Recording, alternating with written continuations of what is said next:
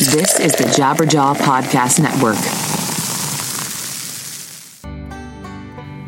Hey, this is really important, so please listen up. You want to save a life? You need to help one of the 14,000 patients who need a bone marrow transplant and cannot get it from a family member. I know that sounds really random, but this is important stuff. 70% of those in need will never, ever get a bone marrow transplant, but you can be the one to change that. Register today to become a lifesaver because the chance of saving a life is one of the most exciting and selfless things that you can personally do. Trust me, I know. In 2014, I want to say, I became a donor and it changed my life. Please do this right now. Pull out your phone, text AMAZING to 50555, or go to dkms.org/100 words with the number for a free swab kit. Swab kit's super simple. They send it to you. You become a part of the registry, and you could potentially save a life. So please, if I can do it, you can do it. So here, on with the show.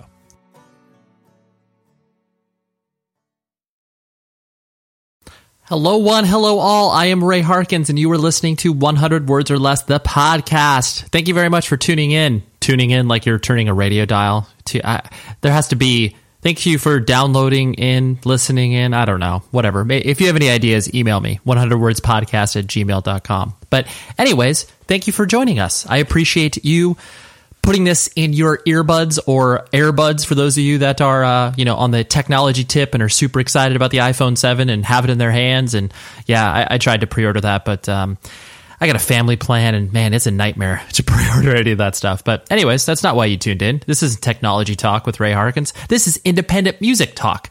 And the guest this week is Mr. George Hirsch, who is the vocalist for Wülf and Blacklisted. And I'm so excited that this is happening because I just didn't think that he would ever be interested in doing a podcast, let alone a podcast with me. That kind of, was really a wide-ranging discussion about him as a person, obviously his musical outlook, his outlook on life. For anybody that's paid attention to him, Blacklisted is a force of nature. They are such a not only prolific, but incredible band from the live show, from what they've done recording-wise. Their records are unbelievable, and George is a very unique frontman in the fact that, he just doesn't care in the sense of the opinions of people, and he just puts himself out there, and I respect that dude immensely for it. And with what he's done in his Wülf project, where it's just him, he's just pouring himself out, and figuring out what he wants to expand musically into, and it's really, really good. It's really compelling, introspective stuff that I urge you to check out. So yeah, listen to Wülf because they have a new record out, and that's one of the reasons why George came on here. So thank you very much, George, and I'll get to him in a moment because we have some interesting back and forth, but. It's raining here in Southern California, and that puts me in such a good mood because we've had so much sun and heat that it's nice to have a change of pace. We live here for the weather, and then when you get a break from the beautiful weather into something gloomier, it's like, oh yeah, man, let's put on a candle, let's put on some dark introspective music, a la Yesu. And just do the damn thing. And that's exactly what I'm doing this morning as I'm talking to you. Of course, I'm professional and I'm stopping the music, but my candle's burning bright. The vibes are just bouncing off the room, and I'm very excited about that.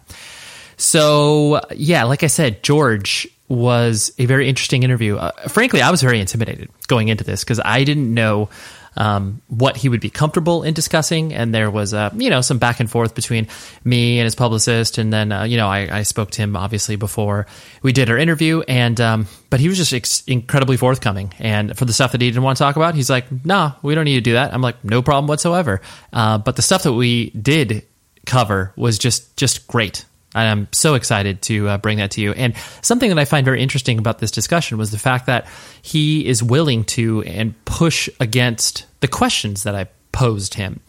Because, sometimes we get into this usual, conversation back and forth with one another where, if you're speaking to a person for, 20 plus minutes, you kind of get into the rhythm of like, oh yeah, sure. You're like agreeing with them and, kind of not really putting a ton of thought into the way that this interaction goes, I'm speaking on more so from a friend to friend basis. Not to say that George and I are friends. We are friendly now, but anyways, George was just willing to push up against these questions that I had and be like, no, I don't agree with that. And obviously it was not an argument, as you will hear. But like I said, just kind of pushing up against it and being like, no, I don't agree with that. I think you're wrong. Which I honestly, like I said, I really, really appreciate that fact, because not everybody is obviously comfortable enough to do that, and not everybody can actually back that up, And so once I heard why he pushed back on those, I was like, okay, I get what you're coming from. And that's ultimately what you want out of these interviews, right? You want people to stand for something, reveal things about themselves, and ultimately walk away with a better understanding of why it is that they create in the first place. So, heavy. But the conversation must go on, and I'm excited to share it with you. So here we are. Here's George, and I will talk to you after the show is over.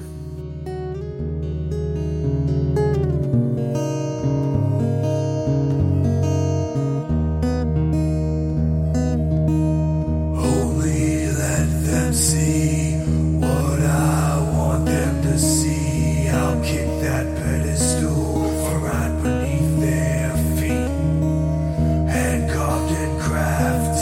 I start these things off with my own sort of personal, entry point to kind of, you and the music you create and stuff like that. I think the first time that I ever saw Blacklisted play was, did you guys play Sound and Fury 2006 or 2007? I can't recall. I think we played every one up until maybe the second one you guys booked. Yes, correct. Yeah. So I think. Yeah, no, I think you're right, because I couldn't remember if you played 2006, but I think that's where I saw you live for the first time. Did you book 2006? I did not. I was Todd, Riley, and Bob book it? Exactly. Joey and I started in 2010. Yeah, then we definitely played it for sure. Yep. But I remember watching you guys, whatever, the 2006 edition of it. And by that point, I was already following what you guys were doing as far as, the demo and the 7-inch and everything like that. And I always found it so interesting, because obviously when word started to spread about a band to the West Coast that's from the East Coast, people are just, chomping at the bit to see them live. And when you guys went out there and you did your thing, you as a, front man, you're obviously you're an intense dude, and you are very, I guess the best way I describe it is, you're pretty raw and vulnerable up there.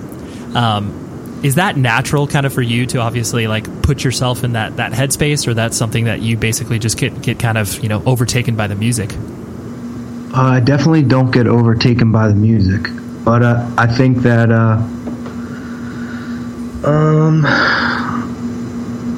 I also don't think that's who I am as a person necessarily, 24 hours a day. Right. Or maybe, I don't know. I am with myself 24 hours a day, so I can't really make a judgment. But I think that what we were doing as a band and have done as a band, that's what it is. So that's where it's at. But it's not like I hear the tunes and I'm psyched up, you know what I mean? Some I don't know, bro dude on Mountain Dew or anything like that. I just I just think that's what we were making. Especially post 2006, after the previous guitar player Tim had left the band, we kind of formed.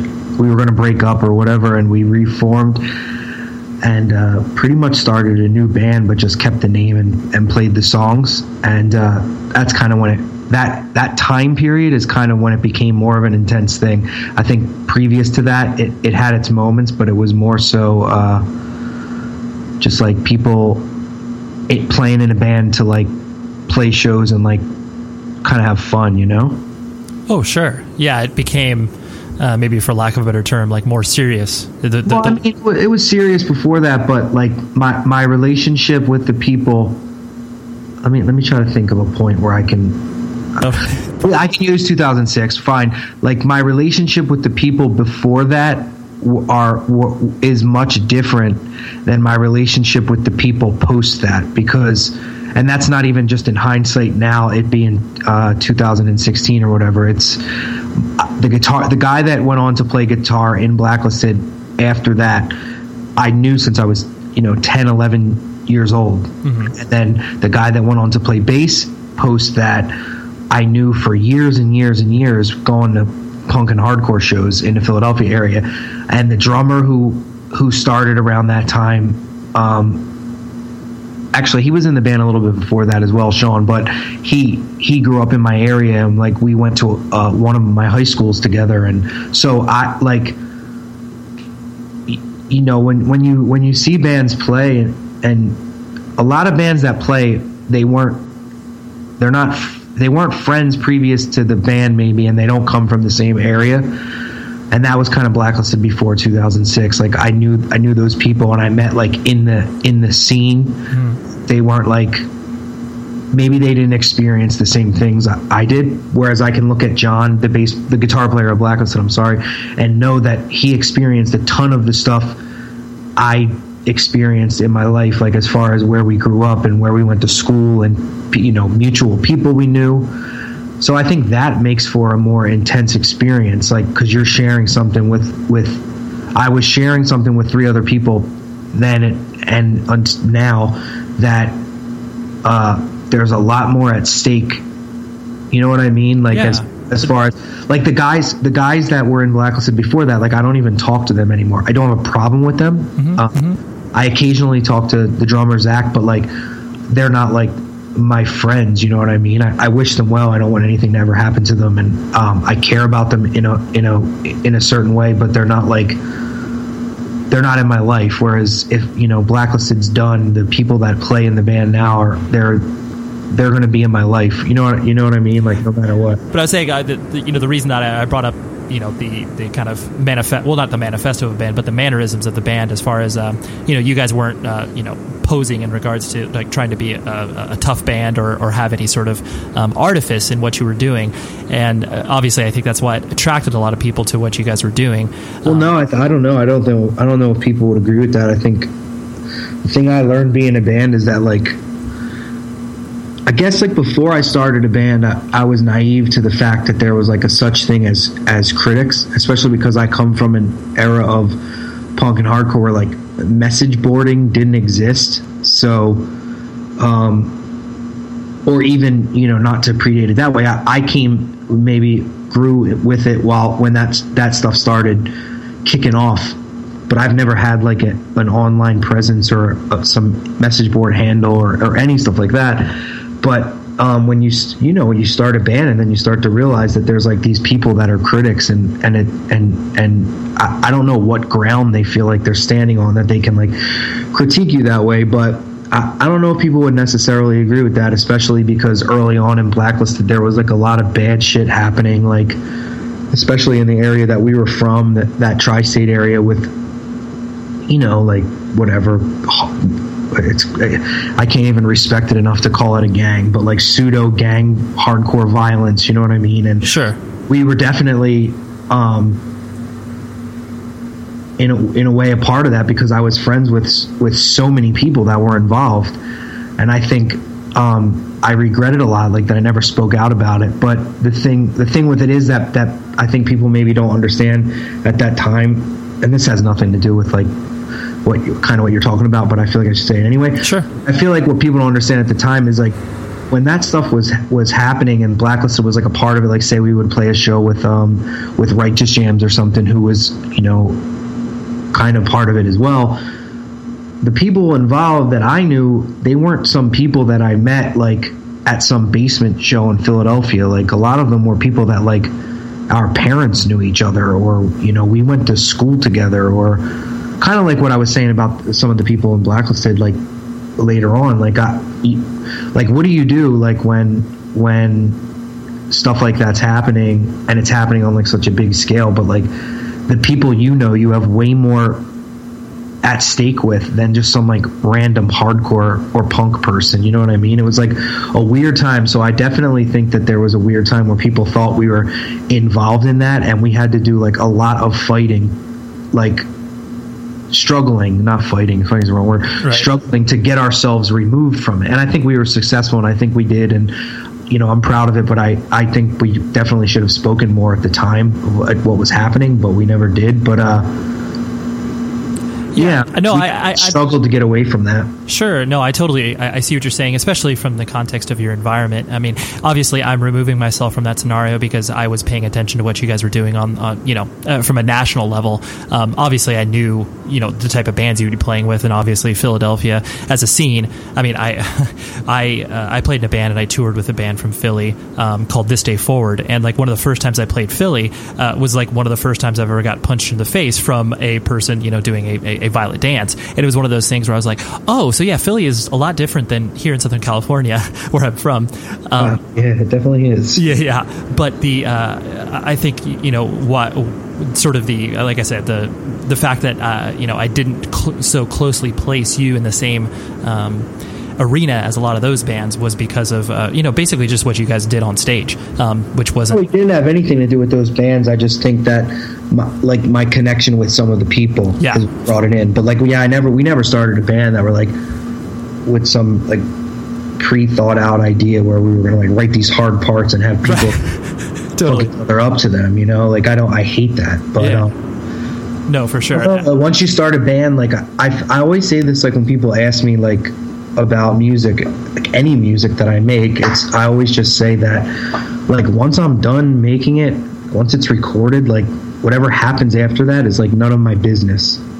Like I don't because you have no power once it's out. You know what I mean? Like you make something, and like if I sit in my room after this interview and I play guitar, until my girlfriend comes home, and I write 4 songs and I compose all the parts and I do everything, and I sit down on my computer and I record it, that's my part. Once I put it out, there's nothing I don't. It's not that I don't own it anymore, but like it's none of my business. Like if you hear it, whatever you feel about it, that's not any of my business, because I'm not you, so I can't say why you attach yourself to a certain thing or why you dislike a certain thing. Mm-hmm. It's kind of a weird. I mean, making music's kind of a weird thing. Like you kind of just have to step away from it once it's done. Totally. Once it's done making something. Yeah, exactly. Because you at that point, like you mentioned, you have no control, and you essentially give it to the world.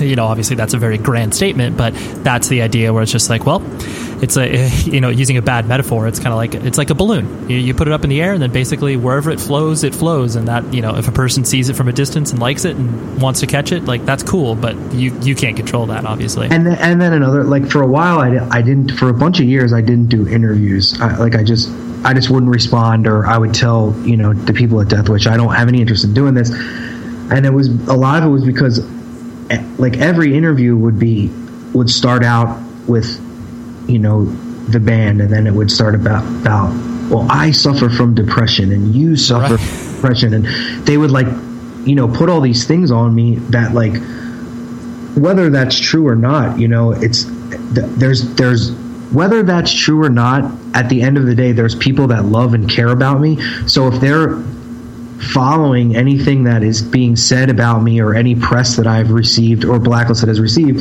and they keep reading that, obviously that's causing a problem with them, or they think there's a problem. Or because, like I said, I'm not like, when I play in Blacklisted, I'm not that person like 24 hours a day. Like how would I wouldn't even be able to go to the grocery store to buy food. I would get in an altercation. Right. You know what I mean? And like I think like a big reason I stopped doing that stuff is because it definitely started to affect like people that I care about, and especially like people care about you, and they're like, well, why can't I help you? Mm-hmm. This is what you're talking about. This is what these people are asking. Why can't I help you? But also, I don't even know if there's anything wrong, because you're like, I don't know, watching TV and you seem fine. It's right. That's another thing I mean by like, once it's done, once the album's out, it's like none of my business after that, because if I was to constantly live in that, it's like it's kind of hellish, you know what I mean? Mm-hmm. No, absolutely. I totally understand, because especially when you're coming from the context of the world that obviously we live in, where there's no, ambition in regards to like, being a rock star. Like obviously, people can make a living off of what they do within the context of punk and hardcore, but it's not like you have these ambitions that, some people have when they, start playing guitar when they're 7 years old, like, oh, I want to be in front of, 10,000 people at an arena. And so then the byproduct of you becoming some, minor celebrity is the fact that obviously people are going to put these projections on you, and you're just like, this obviously is an unintended consequence. This is something that you're putting on me rather than me trying to put on you. I'm just expressing myself. Yeah, because at one point, everybody's like, we're all the same. We're on the equal playing field, and I'm fine with that.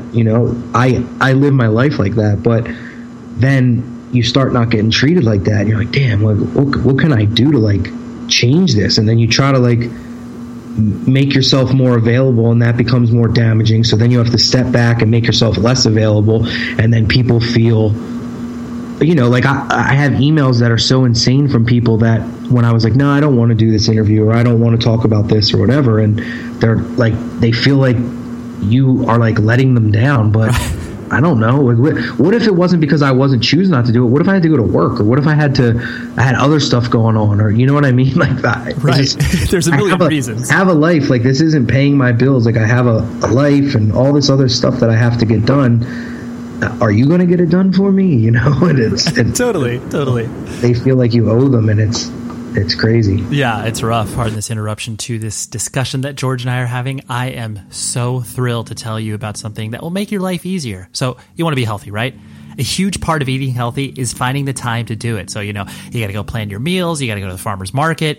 The time all adds up. And if you're like me and you don't have a ton of time to do that, you will absolutely adore this service called Sunbasket. So what they do is they deliver delicious, healthy recipes and fresh ingredients straight to your door. And you can prepare each meal in 30 minutes or less. And you'll get organic, non-GMO ingredients from the best farms and fishermen. Everything is seasonable and sustainably sourced. So like me, I'm vegan. And that is awesome because they have vegan options, vegetarian options, gluten-free, paleo, and it's created by an award-winning chef and approved by nutritionists. Each meal comes with a pre-measured, fresh ingredients and easy-to-follow directions. And it's delicious. I've had a few of these things. So chilaquiles, have you ever heard of that before? No, I hadn't until I got this amazing box where I prepared it with my wife. Super, super tasty and awesome. So trust me, what I want you to do, stop what you're doing immediately. Stop listening to this. Go to the internet, go to your phone, whatever it is. Go to sunbasket.com/words, WORDS today, and I will give you 3 meals for free. No risk involved. That's sunbasket.com/words to get 3 healthy, easy to prepare meals for free. Sunbasket.com/words. Do it up, please. For all intent and purposes, was Blacklisted kind of the first band that you really played in, or was there other iterations of stuff that you were attempting to when you were a little bit younger? No, I did a band before Blacklisted called No Rights with some local people from the area. 2 of them went on to be in Blacklisted, actually, the original lineup. And I did like random other stuff before that, like that never had names or anything. It was just kind of like jamming. And No Rights was probably the first one. We released 2 demos, and then I think, I don't have it, I never heard it or anything, but I think they got pressed on a 7-inch. I'm not totally sure about that though. Right. Yeah, so I did that band, and then one day we were just hanging out, and we wanted to like do something a little bit more serious, and that's how Blacklisted started. That's cool. And then did you immediately, like once you started to kind of tour with Blacklisted and everything like that, did you enjoy that experience immediately, or was that something you kind of grew to like and then obviously later on a little bit dislike? No, I definitely never enjoyed it. The thing with the band is, like, I got into hardcore and punk like very young, I think, compared to most people that I've met. You know what I mean? And then, like at 13, or so, and then I was going all these crazy places. So like at a young age, I was seeing, 13 years old, like shows in New York City, shows in DC, shows in Baltimore, because I knew some older people, and I would go to shows and stuff like that. So like the traveling for shows thing, like I understood that there was scenes other places. But when I first heard hardcore, I didn't realize that it was still happening, because I had gotten records, and then I bought albums out of the thanks list, but then it seemed like all of them were from New York and all of them were not bands anymore. Right. So I was like, oh, well, then this must have been like a quick couple years, and then it was done. And then, I started hearing other bands and going to other shows. I met other people, and then I would travel and travel and travel. And I liked it, and I understood that there was a lot out there, but I wasn't like fully invested. And then when I was 16, I got shot and I was in the hospital, and then that was kind of when I like actually fell in love with hardcore, because I like only had a couple albums to listen to. Like one of them was Victim in Pain, and I would like jam that and like watch TV until I like got better, and then I got out of the hospital. And then after I got out of the hospital, I was like, I'm totally done with like everything that's my environment. Like I'm not going to be a product of my environment. So I started like heading downtown, and like then I got even more into hardcore, and then I started going all over the place. So when I started the band, the reason I tell that story is to tell this. When I started the band, I knew from RIP that I wanted to go on tour, because I wanted to get as far away from like everything I knew as possible. You know what I mean? And that was like my vehicle to do it. And so that's what I did. So when Blacklisted first started, it was under the assumption like we're gonna go out on like and tour. We're gonna be a band for sure, and we're gonna play anywhere that someone will have us. Like we'll play any show. We'll play 2 shows a day, 3 shows a day if we can. And we definitely lived up to that. We definitely did that. Right. I like the way you put that in regards to viewing music, and obviously more specifically hardcore, through the lens of a vehicle. Like obviously, like you said, escape your surroundings, escape you not wanting to be a product of the environment that you were brought up in. Because I think a lot of people, obviously when they first start to get into music, it's more of it's an escape in some capacities, and obviously it's able to vocalize some some rage they might be feeling, but to actually view this as like a passageway to something that will obviously yield you benefits for years to come. I like that, the way that you view that. Yeah, I mean, it was just it's just how it happened. And then like I definitely probably from around 16, 17 years old kind of was like I want to do a band, and I want to go out and play, because before that, like I said, I knew there was other areas, but I probably wasn't as invested as I became after that. 16 years old, after, like I said, like all that stuff happened, I got out of the hospital and stuff, like people would call me, like when I was in there, like hardcore people that I had met from other places. Mm-hmm. That was kind of when I first experienced the thing, like, wow, like I have these friends from like New York City or like North New Jersey, and like I can remember the people that called me and like who they were and stuff like that. And then it like meant a lot, you know what I mean? So I definitely took hardcore more serious right after that. Like that was when I was like, I went to every show I could, and I probably saw Floor Punch 75,000 times, and like sure. I went, it was right when like the Youth Crew, the revival was happening, so I definitely was like totally immersed in that, and like loved all those bands, and I loved like all the New York hardcore bands that were happening, and I happened to be in Philadelphia, that was so close to all those places. Like Boston was only 6 hours away, so I would go there, and I would go to New York, and I would go all these places. And as I was doing that, I was in my head was like, I'm going to do a band, and I was just waiting to meet the right people. Mm-hmm. And I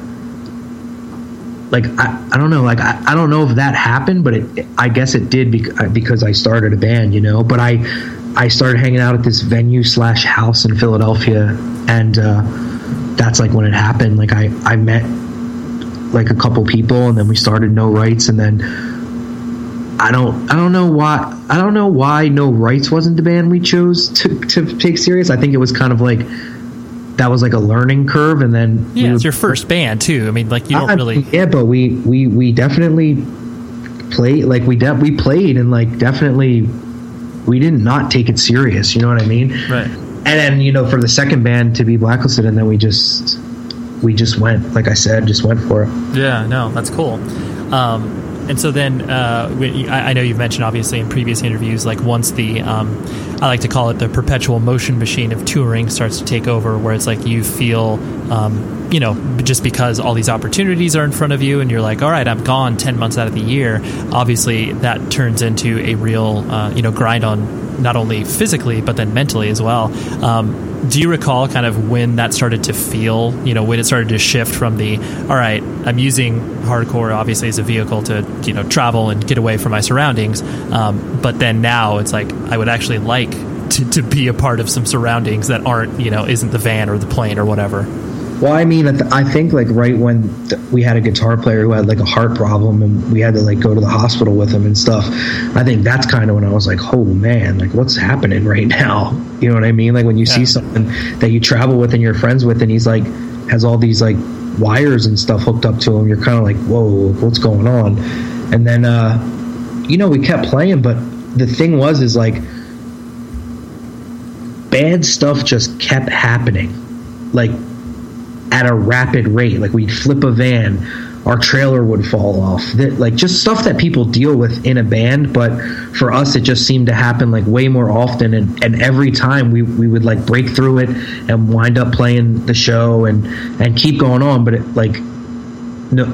so I guess those were successes, but at the same time you have to think about like all the stress you're dealing with, and even though it's successful, you're not even being able to bask in that success because you're like, well, fuck, man, like there's a wheel that like is rolling down the street from our van and we're like, right, what's going on? We're like this like ragtag bunch of people, and I don't know it. And we just like, to be honest, we couldn't get along with other bands, like, so we would never really do tours. Like we did a couple that were really great, but like we just couldn't get along with people. Like everywhere we went, it seemed like that wasn't happening. So it was like always this really like just us type of thing. So you're like living in this vacuum with these other like three people just constantly, and you're just constantly going, and you're, I don't know. It's like, it's hard. It's kind of hard to describe even in hindsight, because like, it's like really, there's like a lot of different layers to it as far as like, for me personally, like looking at it. But like when you are in a band and you show up at a venue and you play and there's like all these people that are psyched on you and going crazy, but you don't get along with anyone, and you feel this tension between every like right, like all other bands and stuff, like it's just, you're like constantly on guard. So the only time you have that you feel free is when you play.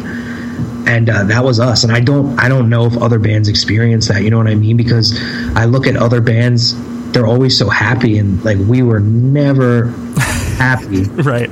And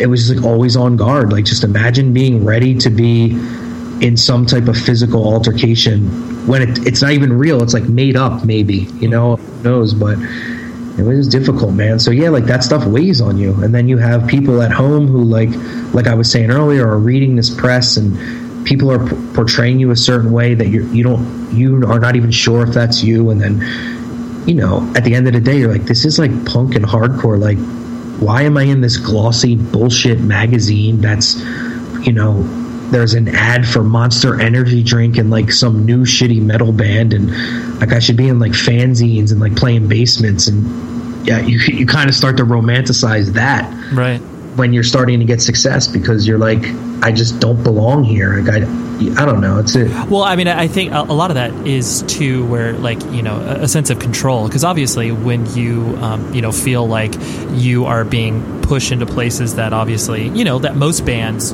desire and want to be, and then when you feel even kind of like remotely uncomfortable with that, it starts to play with your mind, where you're just like, yeah, like I don't want this. I want this. I want what we were, whatever, a year ago, where people cared about us, but we weren't as like you said, being covered in glossy mags and stuff like that. Because that's but I mean, no one like tells me what to do. So if I didn't want to do that, I wouldn't do it. You know what I mean? But the fact is, like, when you do it, you're like, all right, this is, you make the decision, like this is good for this. Like, well, we're putting all this work into it.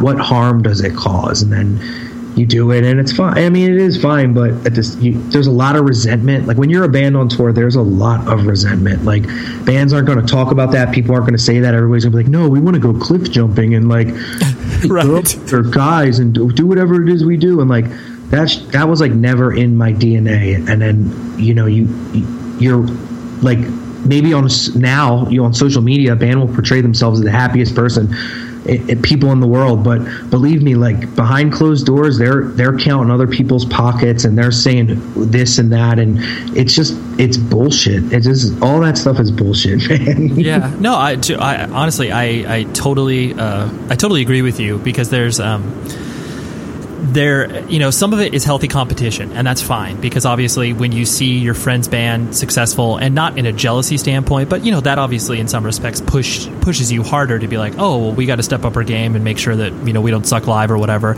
But then it does breed, like once you get to a large level where you start to, like you said, assess the fellow bands that are your peers, once you start to assess them as like, you know, business units, where you're just like, oh dude, they did like $1,000 in merch, we only did 800 or whatever. That's when it starts to get into that world of what you're talking about.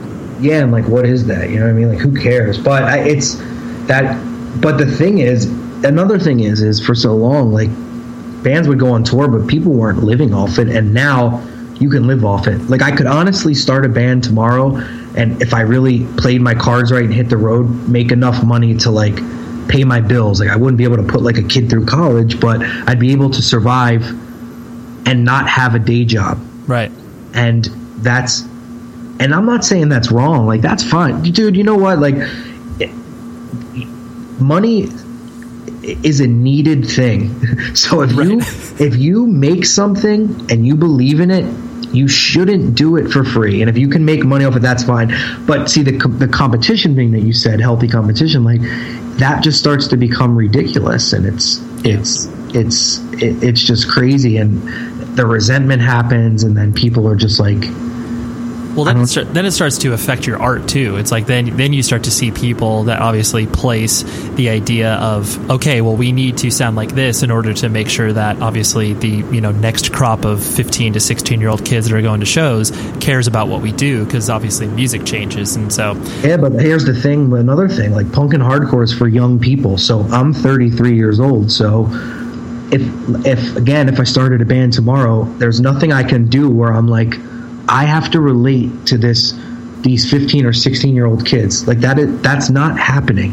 Right. That is not happening. And for a 15 or 16-year-old kid now, if they heard an old Blacklisted record, that's not happening. It was written at a different time. It's not something like youth of today, like We're Not in This Alone, like Boy Scout hardcore that like any kid can look at as like a manual, and it resonates with a 15-year-old, or you know, Gorilla Biscuits Start Today. Like those are timeless things that were made for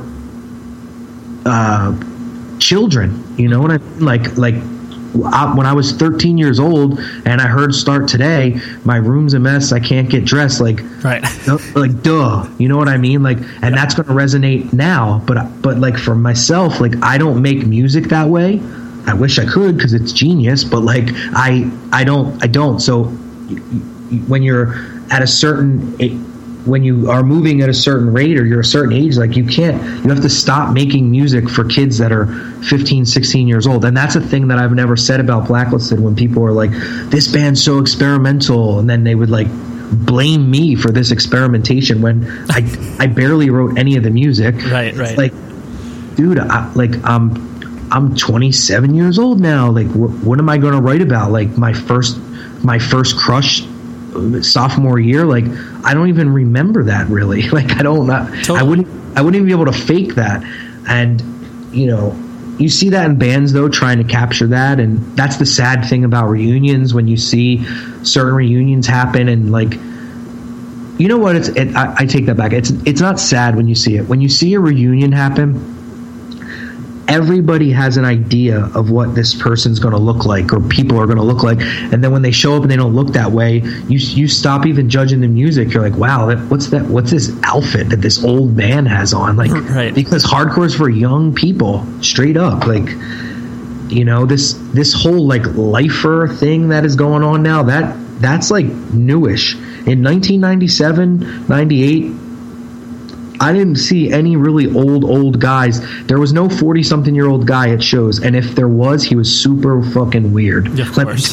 Let me just tell you straight like that. Totally. He was weird, and I'm saying times have changed, and it's definitely accepted now, and that's cool, because I'll be a 40-year-old guy at a show. Yep. But like it was weird. It was straight up weird, and yeah.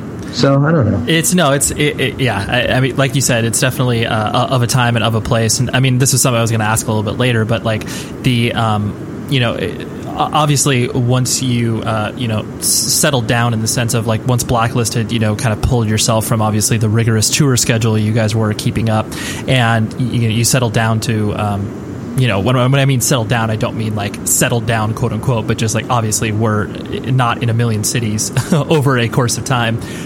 It seemed like it suited you just from an outsider's observation of like being able to obviously, foster relationships and be able to have a home base and a connection where you weren't, being yanked from every so often.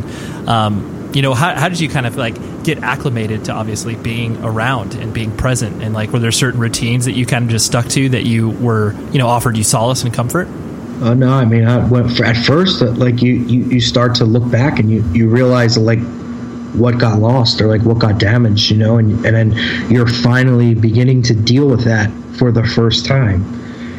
When Blacklisted was going a lot, like playing a lot, I may not have realized like, wow, this person's out of my life. It might not have felt serious, or because I have I have to get to Montana by Tuesday to play a show. I wasn't. You're not thinking. You don't have time to focus. So then when Blacklisted started slowing down, I moved like by myself, and I lived by myself for like 4 or 5 years. And you're like just at your. Me personally, I don't know what the other people were. The other people were in the band were having kids, so they were definitely dealing with the whole other thing. But I was definitely dealing with like, wow, like look at all these people I lost. Like you don't talk to the same people anymore, and you lose people that are very, very important to you that like you're not going to get back. And that has always been like a huge struggle to me, because like I've never really felt connected to like anybody else, like ever since I was even a little kid, like not even like Blacklisted or post Blacklisted, like I never really had like connections with people. So like the ones that I felt I did, like when I had to finally deal with that around my life anymore, it was like a really big like personal struggle, because I'm like, am I giving this person too much power that I'm bothered they're not my life, or is it real? Is it not real? Like what's going on here? And I don't know. So I spent a lot of time watching television. Right. I spent a lot of time writing music. I spent a lot of time working. And I spent a lot of time just doing stuff like that by yourself, you know what I mean? And then like later on, like spent a lot of time trying to have healthy relationships, which was a thing I had to learn, because I never had that during the band. I never had that before the band. And I was always like not that type of person. Like I was very easily like, oh, I don't talk to this person anymore. All right, who cares? Like I just didn't. Yeah. I don't know if it was my fault or their fault. It was mostly probably my fault because I'm pretty cold, but I would split, and I never really thought about it. So when it kind of slowed down, I really wanted to focus on having like healthy relationships. So like read this like stupid thing that was like, pick 5 people that you really care about, and like if you don't talk to them in a week, reach out to them, and like like some Zen, right, bullshit or whatever. But I definitely did that, and I definitely benefited from it. I don't know if that's a thing people should do. I have no idea, but whatever that is, whatever I did, it definitely worked for me, because I definitely have like really amazing people in my life now, and I definitely fixed relationships too of people that were really, really, really important to me, like especially during Blacklisted, like so. No, that's honestly, it's incredible, because there are, especially like you said, when you come from an environment of you not having nurturing, caring relationships, and then you have to train yourself. It's like every other skill in life. you have to do it for a long time before you get even remotely capable of that. And so, I mean, it's cool that you were able to kind of like lock yourself into that sort of mantra and just be able to be like, all right, well, this is what I'm focused on now, as opposed to just like, all right, well, I'm going to continually run away from this. It's rad. I mean, but also like, I see tons of interviews and listen and et cetera with hardcore people, and they're always like, hardcore's a family, blah, blah, blah. And I like never believe that bullshit. So like, right. For me, I was like, I have this ex-girlfriend who's an extremely, extremely, extremely important person in my life who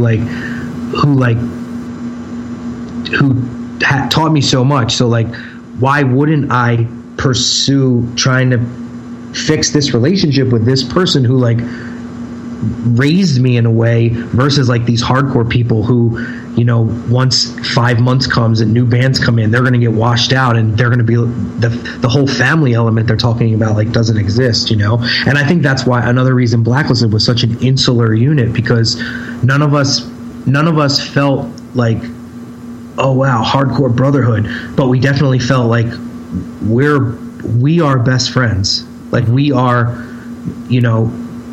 the center of what we're doing. So like all this other stuff, we love hardcore, we love punk, we love all this stuff, but I don't believe in like the whole thing behind it of that stuff. Like when people get to talking about that, it just always seems so sad, because it's always like some 40-something-year-old guys like trying to relive like glory or something. I don't know, it's just a weird thing to witness. Yeah, well, no, it totally is, because that you feel like sometimes people that hold on too hard to that either scene or ideal or whatever, you feel like they're overcompensating for the fact that they may not have, like any other relationship besides these people that they've gone to shows with for a long time, which, like you said, is a valuable thing. But like, there needs to be a balance where it's like, yeah, you may have these solid people within the context of this, but then you should have people that are hopefully like, whatever, your parents, like siblings, like someone else outside of, the weird world that we've decided to involve ourselves with. So yeah, it's I mean, because hardcore is a subculture, not a lifestyle. I can't go with the negative approach 7-inch to work on Monday and like blast it, and Debbie sitting next to me in the cubicle is gonna be like, oh this shit rips, right? Like, he's gonna be like, turn this off. To me, it's like listening to Mozart or something, but to her, she's gonna be like, get this out of here. Right. And she's in the common bracket, you know what I mean? So lifestyle it is not, but it definitely has its pluses. It taught me a lot. Like I would never downplay it. Yeah, just saying, as far as for me, when I stopped touring as much and when I had to kind of go back to ground zero of normal life, like a perfect example is like I have a very hard time finding jobs. And part of it is because my work history for so long, there was none. So I can't write on a resume, can scream really loud. Yeah, not a life skill. Yeah, like once did X amount of front flips in a 25-minute set. Like that doesn't go on a resume. So it just isn't like, I don't know. Like you really risk a lot when you are in a band. Yeah. And that goes back to the monetary thing. Like you risk a lot, so there should be a reward. So all the like bands that are trying to make money, like I don't look down upon that. I think that's a very beautiful thing. Like it's cool, it's fine. Right. I know some people who look at it and they're like that are my age that play in bands and are like, oh, money, that's dirty. Like I have a job. Like I don't have to think about that. Right. And there's definitely different sides to it, but yeah, no, for sure. What do you did you have any other path that you were trying to go on in regards to like work or like something that you were passionate about beyond obviously music, that you were like, oh, I can turn this into some semblance of a career? Or was it one of those things where obviously once music and touring started to be a part of it, you just built your life around random jobs to sustain you while you were in between tours and stuff like that? I mean, when I was young, I wanted to be a therapist, and then I realized that that's bullshit. So I kind of didn't. What do you? I can't just let you gloss over that.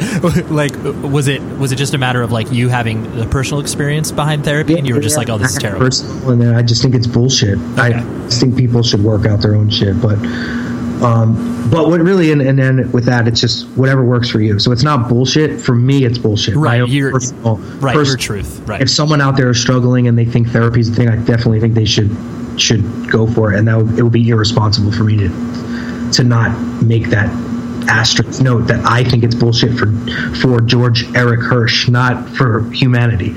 But so I wanted to do that, and I kind of just felt like I don't like this. And then no, I had no plan. Like a lot of people that I, when I was younger, was like, you're going to be a writer. You're going to be a writer. You're going to write.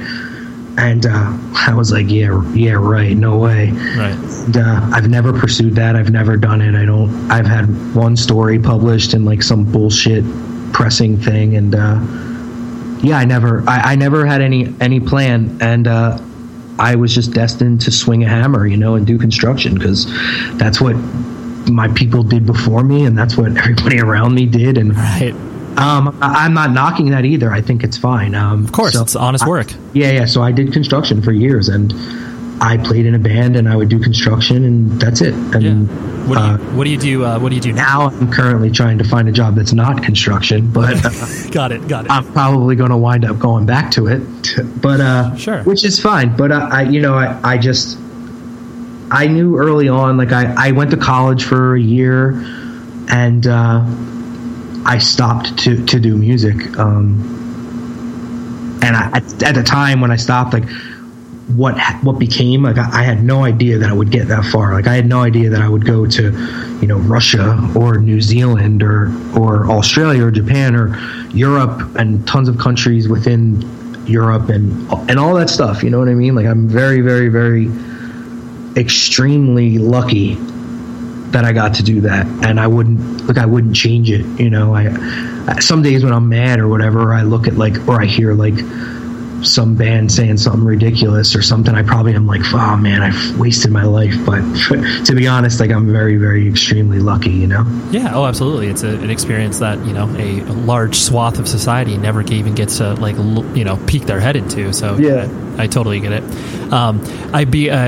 If you don't feel comfortable talking about this, I just, keeps rattling around in my head where you obviously mentioned, you getting shot, and then obviously how therapeutic it was for you to, be able to lean on music and hardcore, because I do think that when you get put in dire circumstances and then you have something to lean on, like that just becomes not only your lifeline, but it becomes kind of in your DNA.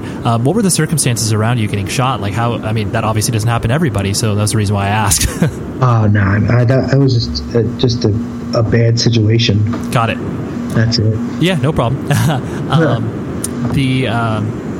We kind of treaded on this, but something that I feel is interesting where, because obviously as you've progressed, as you've gotten older and obviously introduced more influences to not only, Blacklisted and, I always, this is going to sound really silly, and I wouldn't say petty. No, not petty at all, but just silly. But I always pay attention to, obviously what band shirts or shirts that people wear when they go on stage, because obviously that is you're advertising this thing in front of a lot of people, and that's cool. I always enjoyed the fact that it's you wore different shirts than, it's not like you're wearing Youth Today or Gorilla Biscuit shirts. You're wearing, stuff that obviously not most people are interested in or are consuming on a regular basis. Yeah, definitely. So I always found that to be cool, because obviously that ushers curiosity, hopefully, for the 10% of people who pay attention to what you wear and are just I'll check out Suede or My Bloody Valentine or whatever. It definitely interested more than 10%. I'll tell you that. Oh, when I see what people like now, I'll tell you that. No, it's true. That's true. So you did, but did you get that immediate feedback from people being sick shirt, or that's cool you're wearing that or whatever? Or was that something that just kind of? Yeah, definitely. Well, see, another thing when I was 16, when I got shot and stuff, an album that I bought was Moonpix by Cat Power. So I was into that. I think at that age, music became my focus. It wasn't even just hardcore, but I was definitely a straight edge youth crew hardcore person, identity wise, if you looked at me, you know what I'm saying? But I definitely liked all different music, and I just had those shirts when I would play shows, and that's just what I wore, because that's the bands I liked. I didn't want to be the guy that was wearing all right, one of the most pathetic things in life is the 40-something-year-old youth crew guy now. Oh yeah. When you look at him, who like has an old side-by-side shirt that he keeps like in an air vacuum sealed plastic bag in like the back of his wife's closet, and like he matches it with like his perfect Jordan, and like I like all that stuff. I love Jordans, I love side-by-side, I love t-shirts, but it's just so sad when you see that guy and like he doesn't know anything about new bands. Like he's literally crossing his fingers hoping that Chain of Strength plays a show at the Che Cafe and he can go to it. Like it's for me, that's like so sad. It's so sad.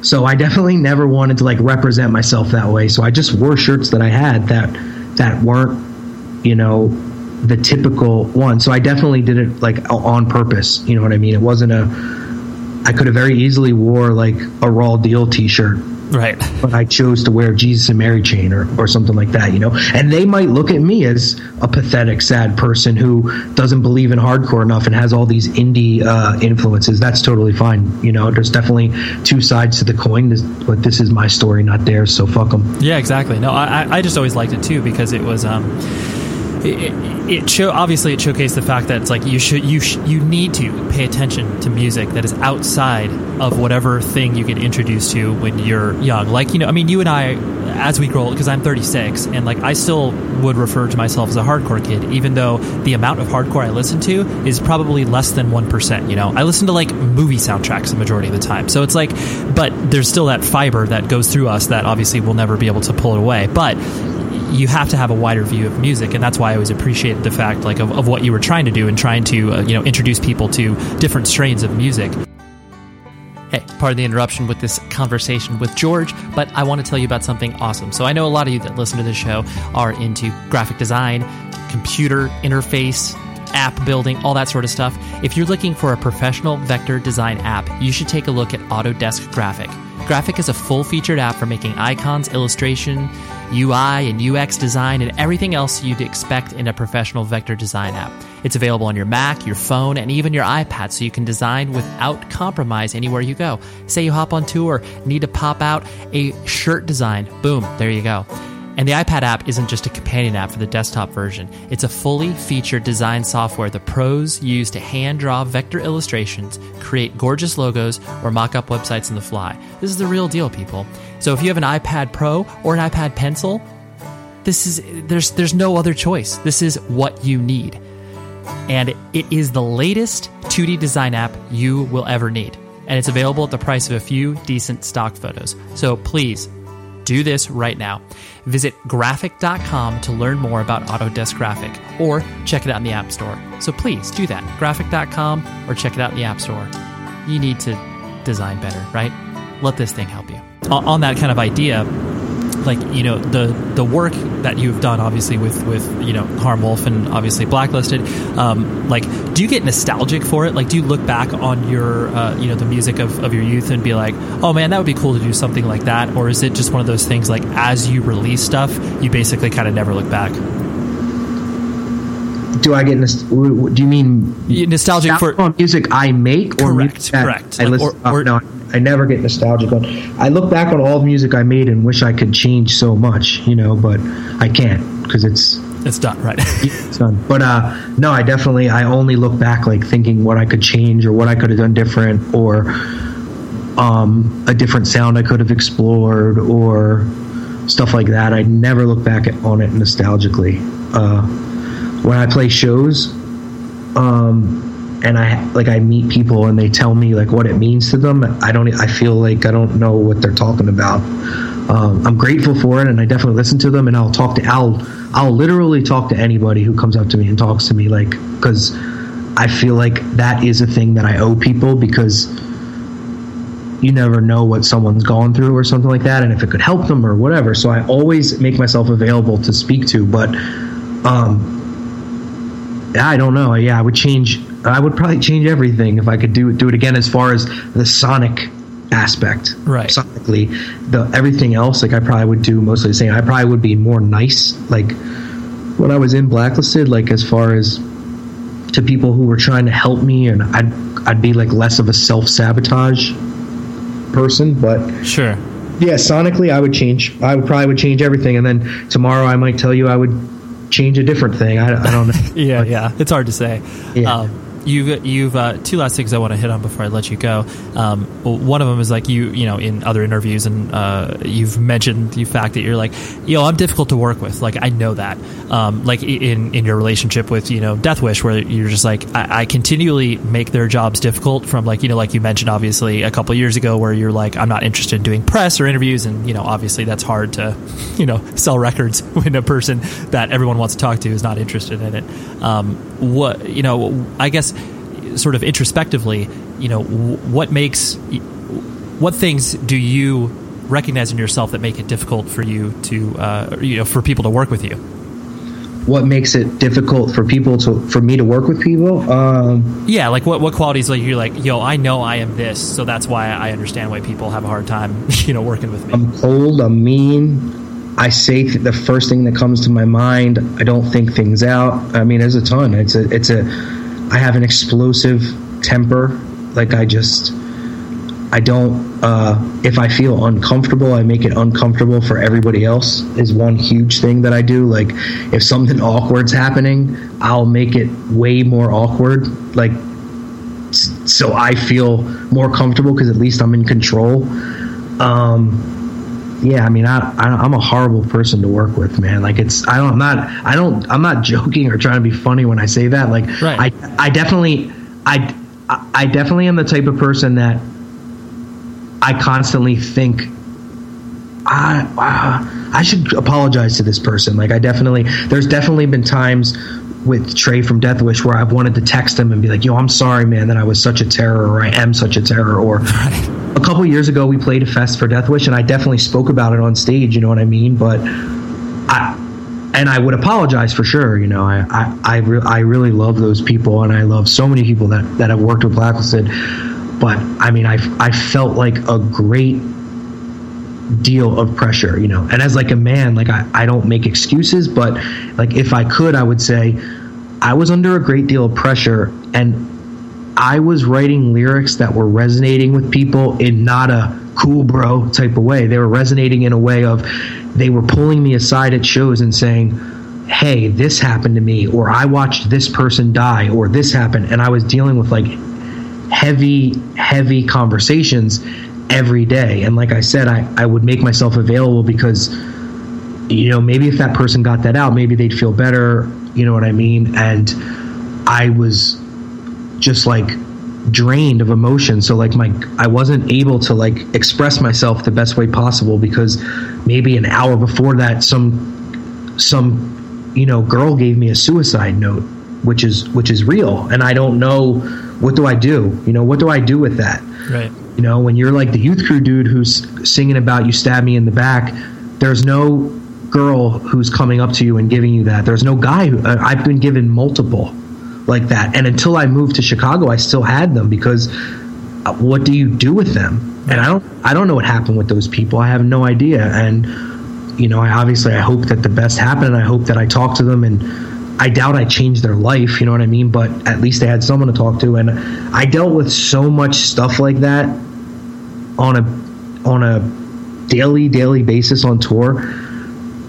And I definitely put myself in that position. So like, you can only imagine like how you would be, how that manifests itself. Sure. Exactly. And it manifested with people that worked with my band, people with my band. Like there were days that I wouldn't talk because what the hell? Like, what did I get hit with? And no one can possibly understand that aside from me. So, if someone's listening to this podcast and they hear it, it's not going to be as heavy them hearing it as is for me right now explaining it, because like I was dealing with that. And on top of that, I had my own issues in my own life. And, I don't know. And I feel like Blacklisted is like a band that for me, like that really, really that happened with. I didn't really see that happen with other people, like my peers, and so yeah, man, made for a terror to deal with. Every time we went on the road, when we came back, we'd be broken up. Death Wish would think we were broken up. They didn't know what was going on with us. Right.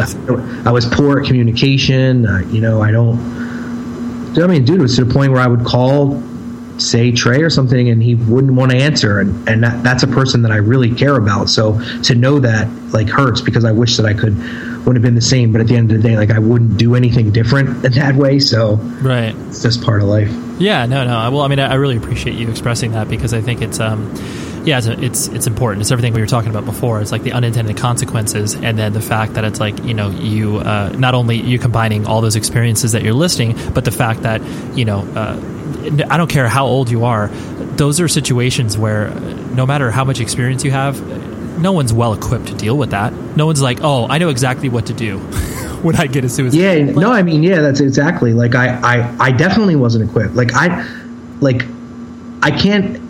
don't want to really get too much into it, because, like, I am working on it, but, like, I can't express, like, how unequipped I was, like, right. How, like, a normal skill that a person might have, like, I didn't have, and I had to learn, like, because, you know, my life was so different. Like, it wasn't the same as other people's. One thing that was so crazy about hardcore is when I first started going to shows, like, I thought everybody was, like, kind of the same as me, like, or maybe they came from the same environment, and then you go and it's like these kids that live in the suburbs and have $1 million homes, and both parents love them and all this, like, stuff. And I'm not saying that I had the opposite of that, but I had the opposite of that. So, like,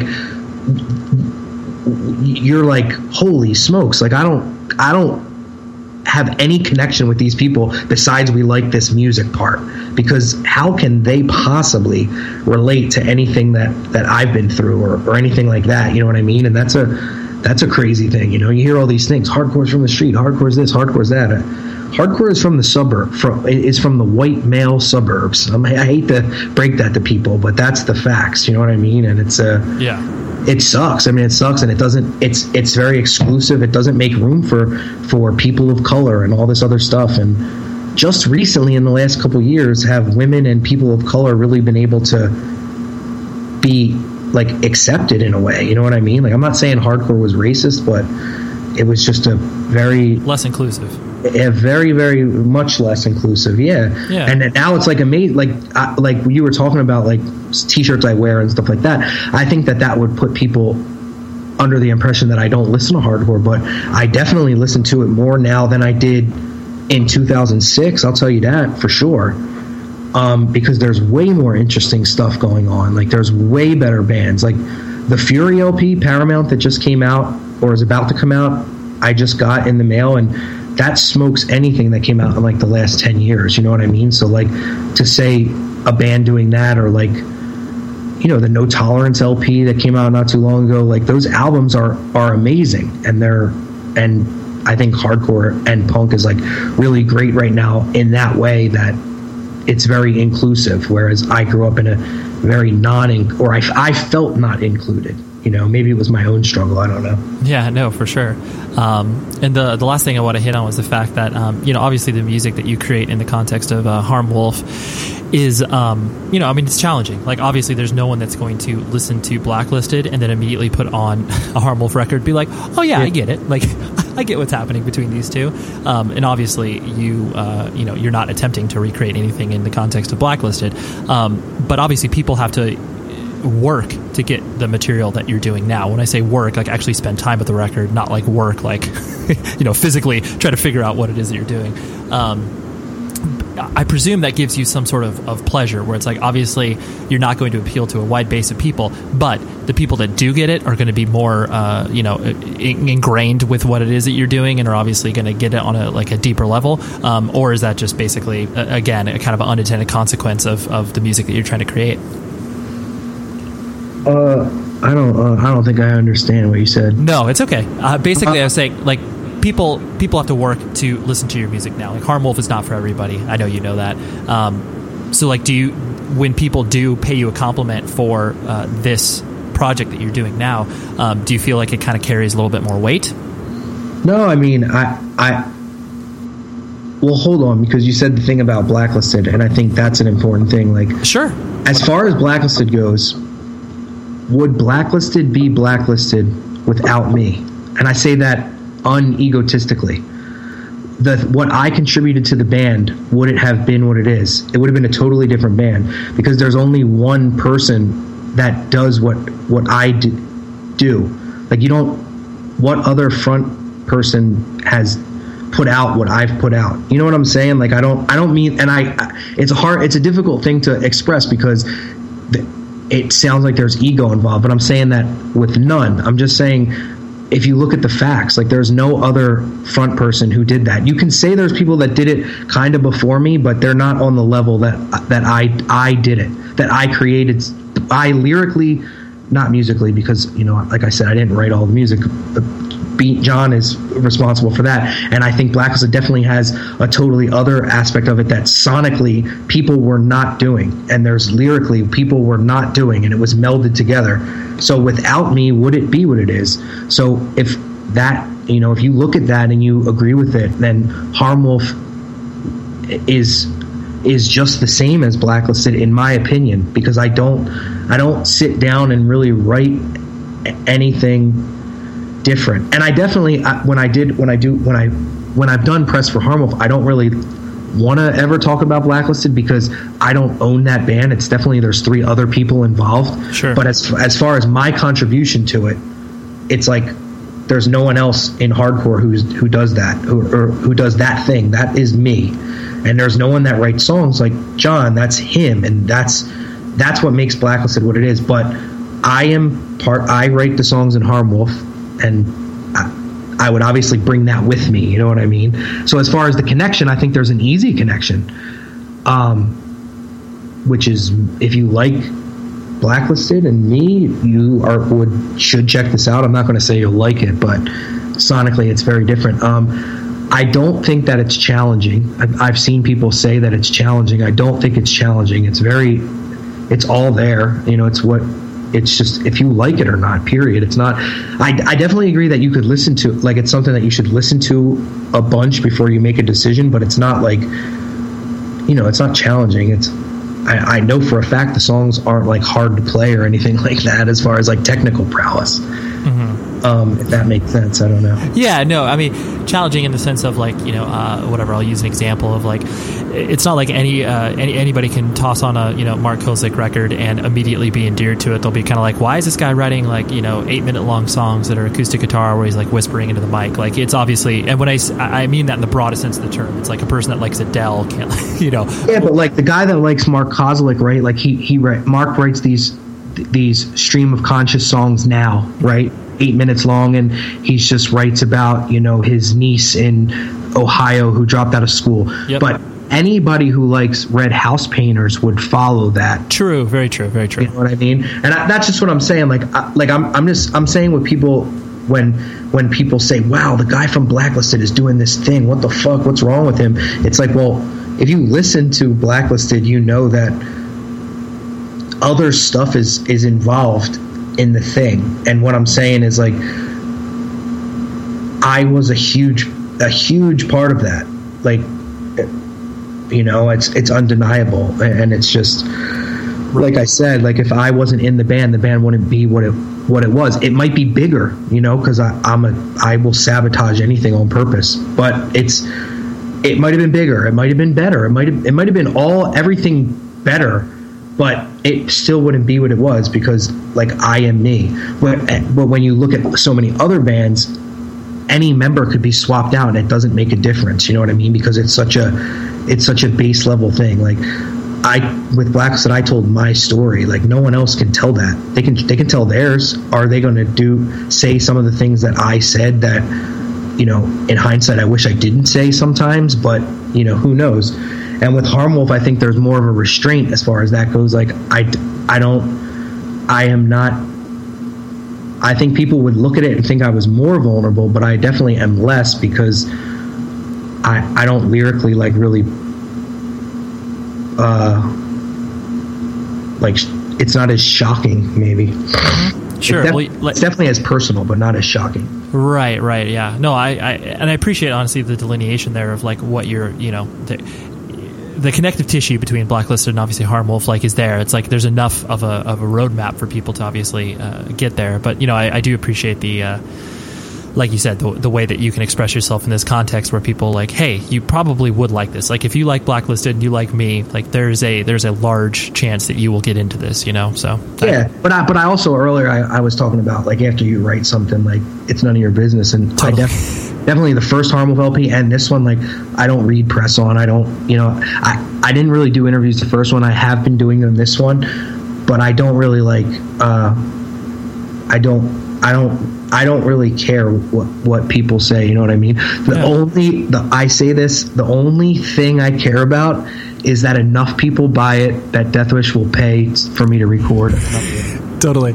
You know what I mean? Like, and I would say that to anybody, and that's the most honest truth I can give is as long as it recoups enough that they're like, okay, you can record a third one, which I have mostly written already, that's fine. And if not, I'll record it in my bedroom. I don't care. Like I'm gonna make music for the rest of my life. Like I have no choice. Like I couldn't stop. You know what I mean? It's not something that I could be like, all right, I got rid of all my stuff and now I don't make music. Like I have no choice. So right, you're getting this out no matter what. Yeah, exactly. And I think anybody that knows me knows that. But so my only worriment is that it recoups enough that right, I can record real studio versus my back bedroom. Totally. You're like, hopefully this professional relationship can still stay standing because I don't want to put people, you know, out of money, et cetera, et cetera. And I definitely when I recorded I recorded the first one and just had it. And then I talked to them and they were interested in putting it out. And I was like, are you sure? And then when I called Trey for this one and says, hey, I have these songs written. I want to record an album. Are you guys down? You know, it's more I think people think I'm like contractually obligated to Death Wish, and that's not the truth. I would never go to another label, but I definitely am not. It's not contractually. It's really just call them and say, hey, I have this idea. Are you interested? And they say yes or no, you know, and they've definitely said no, and they've definitely, for the most part, said yes, and that's... Yeah, it's a great relationship to have. Yeah. Well, George, I honestly really, really appreciate you talking to me because, I've had you on my list of people on the show, but I wanted to do it at an appropriate time and not feel like, I was putting you in uncomfortable places, but I honestly really do appreciate your time. You got it, dude. Whew. Rad, right? George, I like him so much more than I mean, it wasn't possible really because I really respected the work that he did already. But to have that nice conversation with him that really, dealt with some dark / interesting / insightful / positive things because, a person who's creating art in the world and putting their truest representation out there needs to be commended, praised, and applauded. And that's exactly what I would like to do for George. So there you go. You hear that clap? Yep. There we go. But thank you very much, George. And thank you very much, Stephanie, my longtime friend who helps me coordinate some of these interviews. So thank you very much, Stephanie.